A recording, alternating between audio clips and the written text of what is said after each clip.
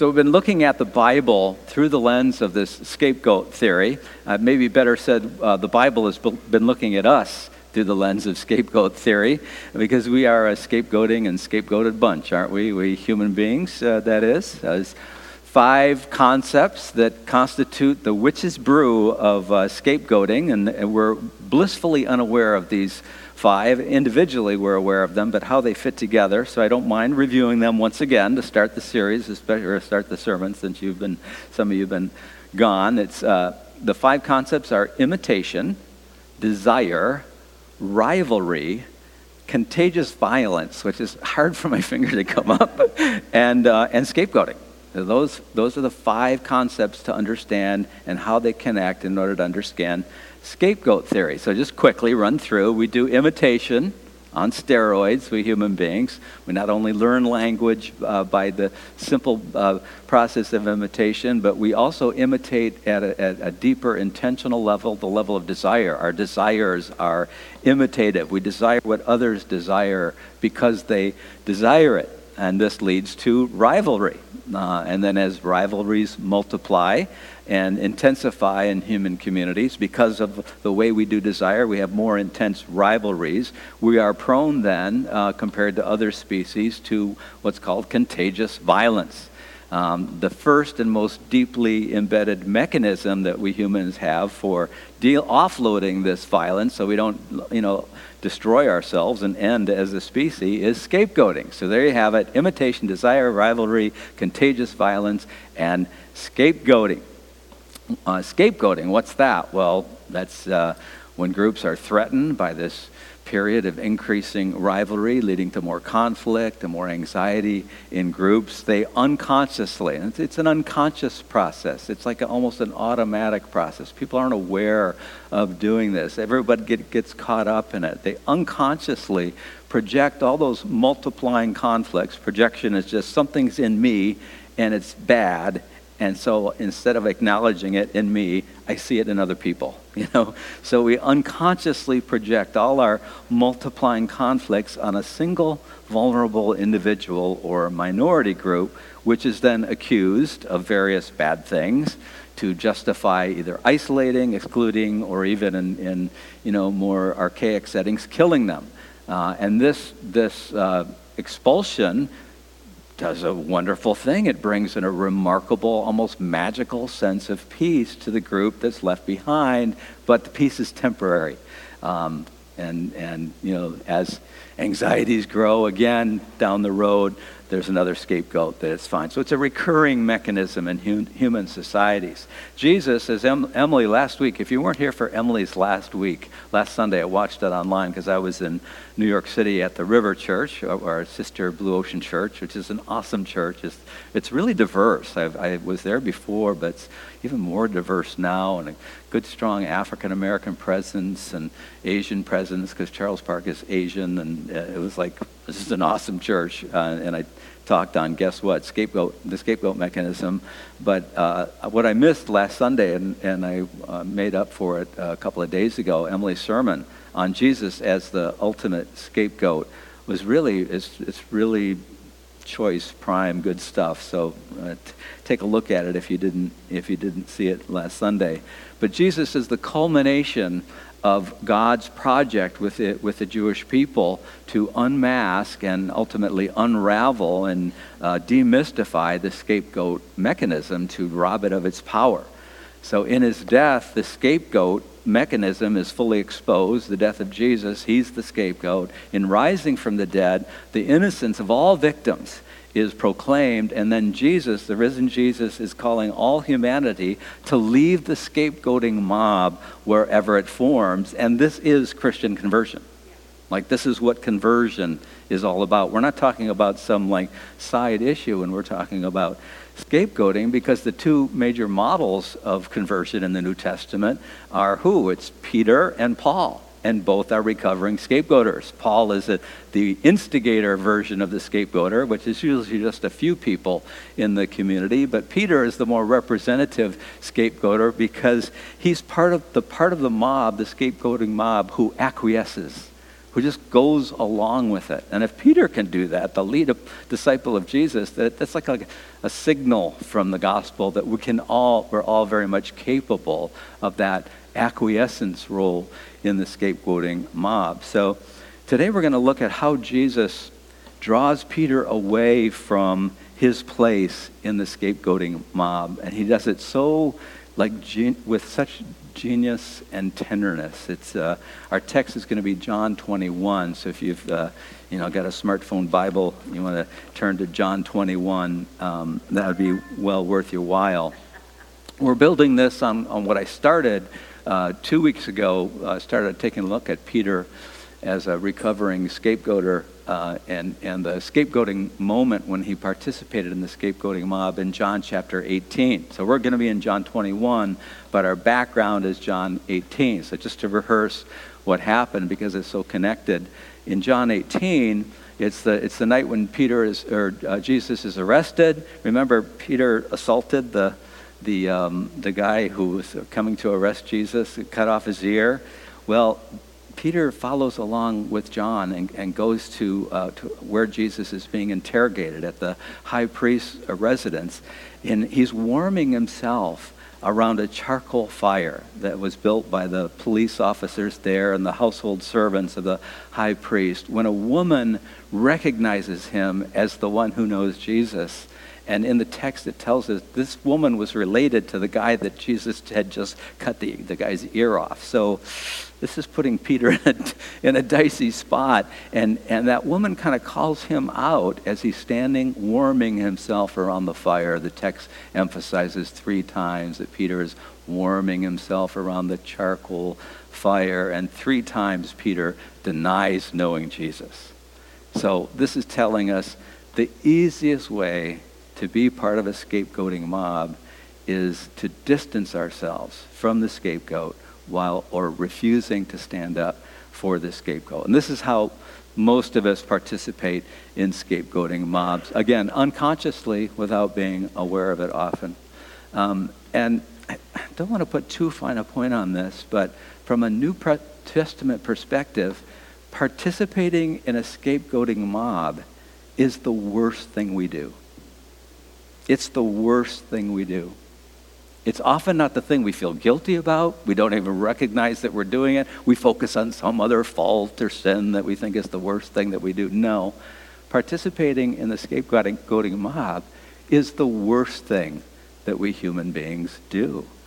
Paul referred to his role as a scapegoater and said, I am the worst of sinners. It's the worst thing we do. So today we're looking at part 2 of Peter, how Jesus kind of re-engaged Peter after he participated in the scapegoating mob. So we're in John 21. Just got him to look up here. Jesus has been raised from the dead, and this is that weird period where it's before the ascension, where Jesus kind of goes into heaven and isn't seen again physically by the church, and the church goes off and does its thing in the book of Acts. But it's between the resurrection and the ascension, and Jesus is just like popping up and appearing to disciples for periods of time and having interesting interactions with them. And this is, I think, the longest of the resurrection appearances in the Gospel. So it's super important. So think about the disciples. They're beginning to believe that Jesus is risen from the dead. There have been a few of these appearances, but they don't really understand what it all means and what they're supposed to do. So they're in this kind of in-between space. Peter and 6 of his fellow disciples are just hanging out. It's kind of like they don't know what to do. They're just hanging out. And what do people do in a culture like that? Peter says, I'm going fishing. Up north, you see those signs in the shops, going fishing. And that's Peter, he's just going fishing. And the other people just follow along. So there's 7 guys in a boat. They're out all night. They catch nothing. This is a trope in the Gospels. This has happened before. They're out fishing all night. They catch nothing. It happens again. A man calls to them from the shore while they're in the boat early in the morning. Friends, no fish? And they're like, yeah, no fish, thanks, And he says, try casting on the right side of the boat. And they do, and they haul in this massive catch. And then John, who's in the boat with Peter, recognizes through the mist in the distance that it's the Lord on the shore. It's like this is another of those awesome, wonderful appearances. And then Peter, it says he puts on his cloak, which is interesting. I guess you had to be there, but he puts on his cloak. He's been fishing naked, I guess. He puts on his cloak, jumps in, and he swims to the shore, and then the others follow behind. They're taking care of the boat and the fish and all that. And when they arrive at the shore, they see a charcoal fire with fish and bread baking on it. And Jesus says, come and let's have breakfast. You know, you just want to feel what that's like. I mean, just picture yourself. You're out with 6 other guys. They're all naked, I guess. You know, they're out fishing. It's cold on the freshwater, Sea of Galilee. You haven't caught anything. You've got to be starving. You're fishing because you want to catch some fish to eat, because it's not like Whole Foods is right around the corner with farm-raised salmon available for everyone, and they've got their Costco card and all that. They're hungry. You know, they're feeling bad. They get to the shore. It's Jesus, and there's a charcoal fire early in the morning, and there's fish on the fire, and there's bread baking on the fire. And that's like, you just have to feel that to understand what's going on here. After breakfast, Jesus and Peter have what is their first recorded conversation after Peter's threefold denial in John 18 around that other charcoal fire in the courtyard of the high priest, right? So let's pick up the story in John 21, verse 15 to 19. When they finished eating, Jesus asked Simon Peter, Simon, son of John, do you love me more than these? Simon replied, yes, Lord, you know I love you. Jesus said to him, feed my lambs. Jesus asked the second time, Simon, son of John, do you love me? Simon replied, yes, Lord, you know I love you. Jesus said to him, take care of my sheep. He asked a third time, Simon, son of John, do you love me? Peter was hurt that Jesus asked him a third time, do you love me? He replied, Lord, you know everything. You know I love you. Jesus said to him, feed my sheep. I assure you that when you were younger, you tied your own belt and walked around wherever you wanted. When you grow old, you will stretch out your hands and another will tie your belt and lead you where you don't want to go. He said this to show the kind of death by which Peter would glorify God. After saying this, Jesus said to Peter, follow me. So I want to focus on 3 aspects of this thing today, and we'll read some more of it. That's just one section. The 3 aspects we want to look at are the 3 questions and what that was all about that we just read. Then we're going to look at the rivalry between John and Peter, because Jesus addresses that a little bit later. And then we're going to finish by taking another look at the significance of that charcoal fire. So first, those 3 questions. And I'm going to offer a perspective that's a little different than what you might have heard before. So obviously, the 3 questions harken back to the threefold denial, right? Around that other charcoal fire when the woman said, do you know him? And Peter said, I don't. And then a little bit later, he says, wait a minute. No, I swear, don't you know him? And he says, I don't. And a little bit later, a third time, are you sure that you don't know him? And Peter's like, I swear to God, I don't know the man. Low point. We think about it from Peter's perspective and Peter getting restored, and that's for sure valid. But think about this, and Emily brought this out last Sunday, and it got me thinking about this text. Jesus was a scapegoat, and the worst pain a scapegoated person feels is not the pain of the angry accusers accusing. It's the pain of the friends standing by saying nothing or just going along. So, it's it's that position where I talked earlier about, when I was young and I was newly married, and my father-in-law, I was on good standing with him, and Stan, he would tell these stupid racist jokes. He was a man of his time. Eventually he stopped that, but in the early days of that, when I was just 18 years old and newly married and not on good footing, I just went along with those jokes. I didn't call him on it in the moment, because I was afraid because of the charcoal fire, and that's when you're the scapegoated. It's your friends disappointing you by not standing up for you that is the real hurt and the pain. And as Emily said, the key for scapegoaters to renounce their scapegoating is to see the humanity of their victims, which is always obscured by the contagious dynamics of the scapegoating mob.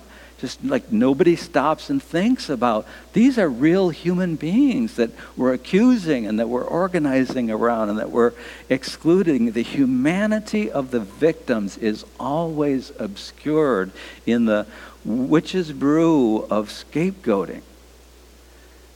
This may be why the resurrection appearances, those strange times when the risen Jesus appears to his disciples before he's ascended, why the resurrection appearances counterintuitively in general, and this one in particular, are striking in their emphasis on the humanity of Jesus. You would think, Jesus is risen, he's entered his glory.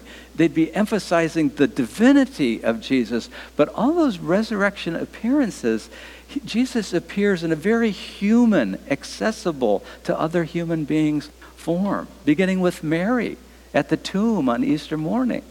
And she mistakes the risen Jesus for what? For a gardener. He's just like, her first impression of him, he's just an ordinary human being. Or in Luke 24, the two disciples on Sunday evening, the first Easter, Resurrection Day, they're walking from Jerusalem to Emmaus, and a fellow traveler comes along, and they don't realize it's the risen Jesus. He's just a fellow traveler. It's just a human.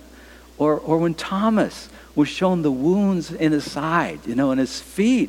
It's like he's a human. He's a vulnerable human who still bears the scars of his scapegoating injury in his bodies. This Jesus calls them from the shore with the word friends. And then he sits around a charcoal fire, sharing breakfast with them like friends do. The whole scene is emphasizing the humanity of the risen Jesus. So yes, Jesus is giving Peter a chance to reverse his threefold denial with a threefold assertion of love, and that certainly was part of it, but it's also possible that Jesus, in this questioning, is in a sense showing Peter a different wound than the ones he showed Thomas. The wounds on his side and his feet, the external wounds. What he may be doing here is showing Peter the emotional wound that Jesus suffered. When Peter, just a little bit outside, Jesus was being interrogated in the high priest's courtyard, and just outside was Peter. It's possible that Jesus actually heard his good friend Peter denying that he knew Jesus. And it could be that Jesus is revealing this emotional wound to Peter.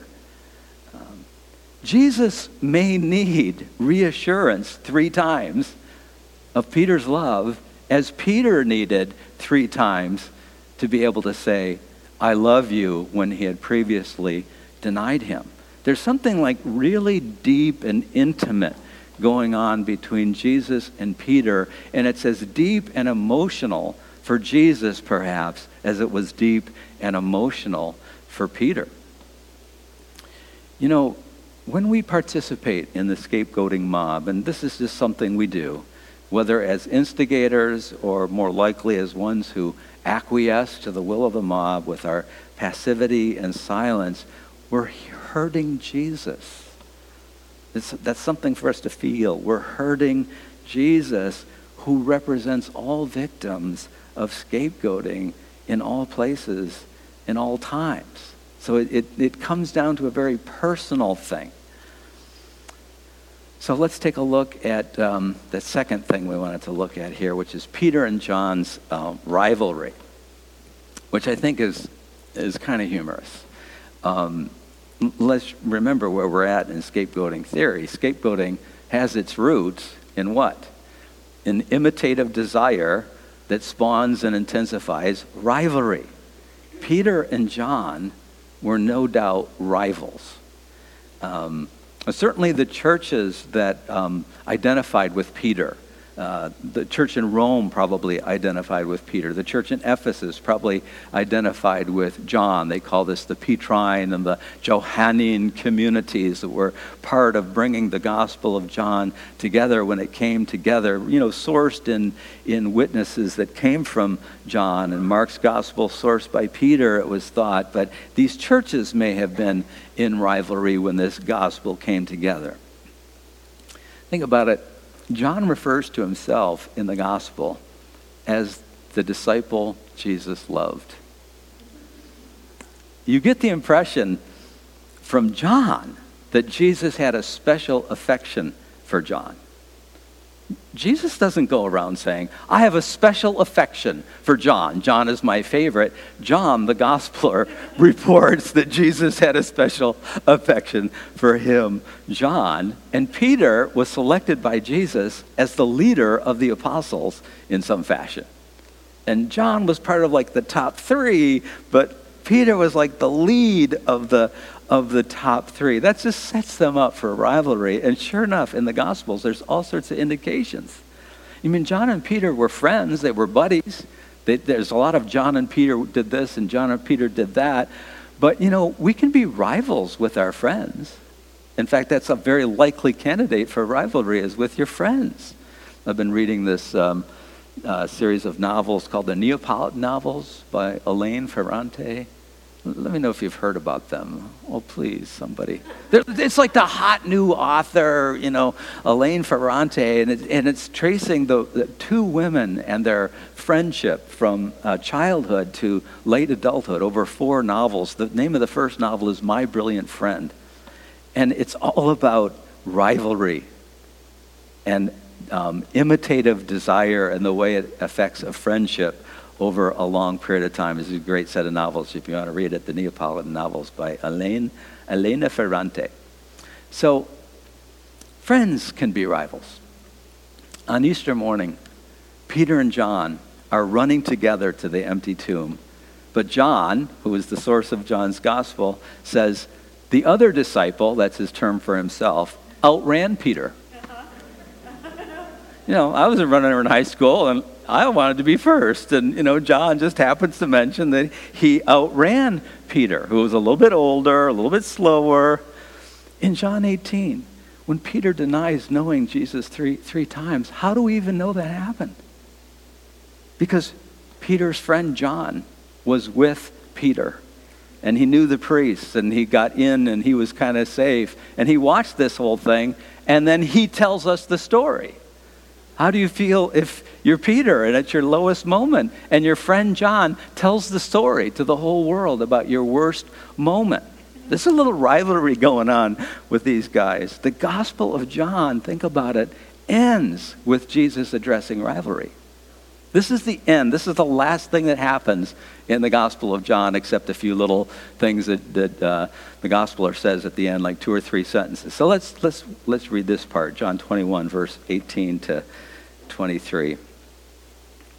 I'm very happy that I remembered that my glasses were on my head and I didn't look for them in front of you all.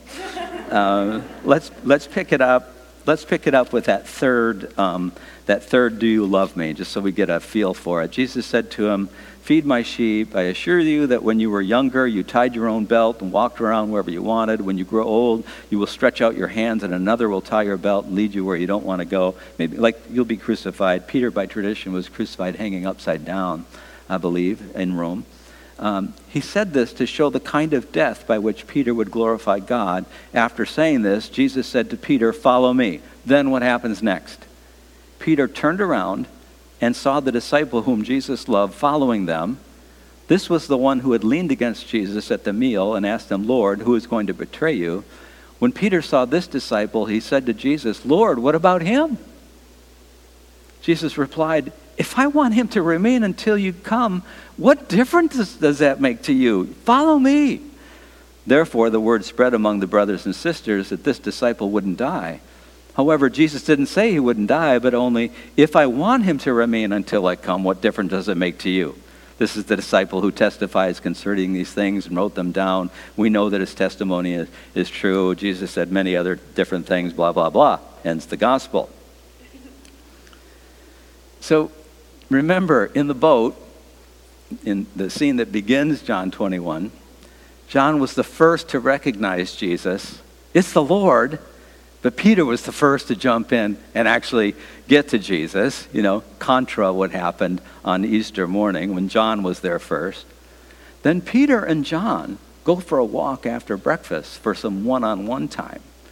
If you're around a Barack Obama, getting one-on-one time with the man is like, you've got to believe all the people in the White House staff are just there comparing notes. I just had some one-on-one time with Barack today. We were in the office, and he pulled me aside and wanted me to pick my brain on something. And, one-on-one time with the master, that's like, whoa, that's big, that's happening. How did John feel about that? Now, immediately, after Jesus says to Peter, follow me. This is like the final words to Peter. What does Peter do? He turns away from Jesus to focus on John, and then he asks Jesus, what about him? How is he going to die? He's pissed again. He's like, if I want him to remain until I return, what's it to you? Follow me. I was like, get the message, follow me. It's about me. It's not about him. Jesus understands that rivalry leads to scapegoating. Rivalry leads to scapegoating. The community that is formed by renouncing scapegoating, leaving the scapegoating mob, that's what the Jesus community is composed of, people who left the scapegoating mob. That community has to renounce rivalry as well. That's what the Sermon on the Mount is about. Stop judging, no contempt, forgive, no vengeance, serve one another. It's like a diatribe against rivalry in our relationships. I think maybe we have a hopeful hint in the text that John and Peter got some distance and perspective on their rivalry. One, this is just kind of a humorous thing. This is like older guys kind of realizing when they were young they were in this intense rivalry, and they're looking back on it. Just the fact that John in his gospel is naming the rivalry, kind of showing how ridiculous it is. I mean, think about it. John, after all, gains an advantage over Peter if Jesus in fact said, John will remain alive until I return. Right? Peter's going to die, and then John's going to remain. And he's going to remain until Jesus returns. That's quite an honor for John. But it's John who reports. Because of this, the rumor spread among the brothers and sisters that this disciple would not die. But Jesus didn't say he wouldn't die. He only said, if I want him to remain alive until I return, what's it to you? So what John is doing in the text is he's tamping down the rumor that gives him a leg up with Peter, his rival. So they're dealing with their rivalry in a healthy way. But this is what we have to hold in mind. Rivalry leads to scapegoating. If we want to nip scapegoating in the bud, we have to be aware of our tendency for rivalry and name it and see it and laugh at it and get some perspective and distance on it. Rivalry, no one admits to rivalry, but it works like this. Rivalry is that thing that makes us rejoice at the misfortune of other people, sometimes even who are our friends. We would never admit this, but it's like, and we mourn their successes, and we kind of rejoice at their misfortunes sometimes if we're in rivalry with someone. We need a different culture in the church. It's a rejoice with those who rejoice and mourn with those who mourn culture. And you can only have that kind of culture where it's okay to share your weaknesses and struggles as much as you share your successes. Like the church is not Facebook, The church is not Facebook. There's room for hey, this great thing happened to me. I'm excited about it.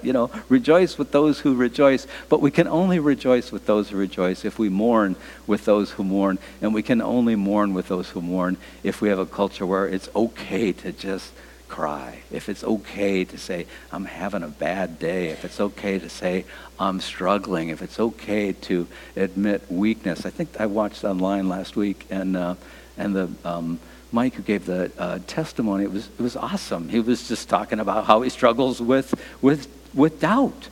And so many of us who struggle with doubt, we're like, oh, I guess it's okay to struggle with doubt. That's the culture we need, to be not a scapegoating mob. Finally, back to the charcoal fire. I think I'm going long on this. But this is I'm enjoying this. That doesn't probably help, but I'm unpacking some stuff here. Back to the charcoal fire as we close. Remember, John 21 here, this is the first conversation between Peter and Jesus, since Peter was warming himself around that charcoal fire in the courtyard of the high priest when he denied Jesus 3 times.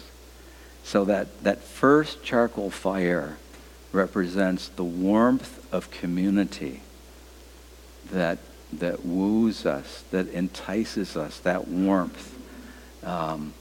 It's the warmth of that community as the community is organizing into a scapegoating mob. Why don't we leave the mob? Just as a matter, why don't we just call it out? Every time, you're in a vulnerable position with your family and someone in the family tells a racist joke. Why don't we call it out all the time? Why don't we leave the mob? We don't leave the mob because we need the warmth of those relationships. We don't leave the mob because we don't want to upset our parents. We don't leave the mob because we hate it to see our friends upset. In other words, it's all the best reasons that we don't leave the mob. We don't want to rock the boat that is our safety in a world of stormy seas. That's why we don't leave the mob. What's the answer? Well, we have to hear the invitation of Jesus from the shore, from the kingdom, to jump out of the boat where we're in all this rivalry and swim to his shore where he's got a meal ready for us. We have to find a sense of intimate community around a charcoal fire with Jesus. What do you think the mood was on that fishing boat after being out all night with no fish? 7 naked guys in a boat. Most are professional fishermen who pride themselves in knowing the spots in the lake. If you're a fisherman and a good fisherman, it's not just about all the lures and all that. It's you know your lake and you know where the spots are. And you got 7 guys, at least a few of them are professional fishermen. As the hours wear on, were they serene? Or were they arguing over where to go next to find the fish? Because that's the game. Where are the fish? As the failure mounts, even the non-professional, guys are saying, well, you professionals didn't do it. I've heard, my uncle fished this lake, and I heard this place over here was a good spot. And you're crazy. We're not going over there. There's rivalry in that boat. The whole thing is resolved by a carpenter, not a fisherman, who's on the shore giving his best fishing advice at the very end. You're not really open for good advice when you've had a nighttime of failure. Try this, right? You've got a chronic headache for a year. And people say, have you tried Excedrin? It's no, no. This is more than that. There's just no fish in this lake. The carpenter says, fish over there. They do it, and it works. How galling. In the logic of rivalry, it would be galling. How beautiful in the logic of the kingdom of God. How beautiful. This is a picture of the community that we are invited into by Jesus. We're summoned to leave the scapegoating mob to join this community. This is a picture of the church in John 21. When we come together to eat the meal, right? that Jesus prepares for us, communion, and we have to, what? We have to leave all our bragging rights behind. When we come to this meal, we just have to leave all our bragging rights behind. We bring our failures with us to this meal. And then we bring gratitude for wow, we have this wonderful gift. That's when we're ready to be the Jesus community. And then together, in this state, what do we find? We find connection with each other, and we find connection with Jesus. We get the charcoal fire experience. And then we don't need the charcoal fire of the scapegoating mob. And when the test comes, we're free to pass the test this time instead of failing the test. Okay. As we close for our quiet reflection time, I want to just suggest we take a little bit of time, like 30 seconds or so, just to prepare for communion by just acknowledging the failures you bring with you just from the past week, not your whole life, I did not have a very productive week. There were so many things I wanted to get done that I didn't get done. I feel like I just frittered away my time for so much of this week. It's this was not a good week for me. So I'm going to bring that sense of failure, to the table. Now just take a little bit of time to do that, and then I'll prompt you with a verbal prompt, and then just say, okay, well, what have I received as a gift? What have I received as a gift this week? And then we'll be ready for communion. So go ahead and get yourself relaxed and comfortable. Close your eyes if you want to, and just take stock of what failures you might be bringing, knowing that everyone else is thinking of a failure that they're bringing to the table today.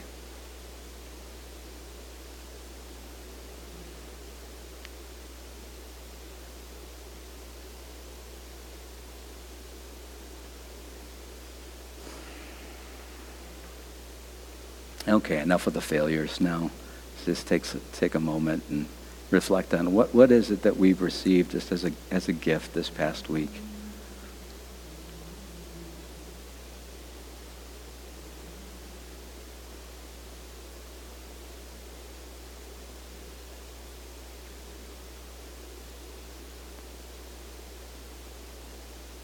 Lord Jesus, these are the selves that we bring together to the table to eat with you today, with gratitude in our hearts for all the good gifts that you give us and for your awesome love for all of us. Amen.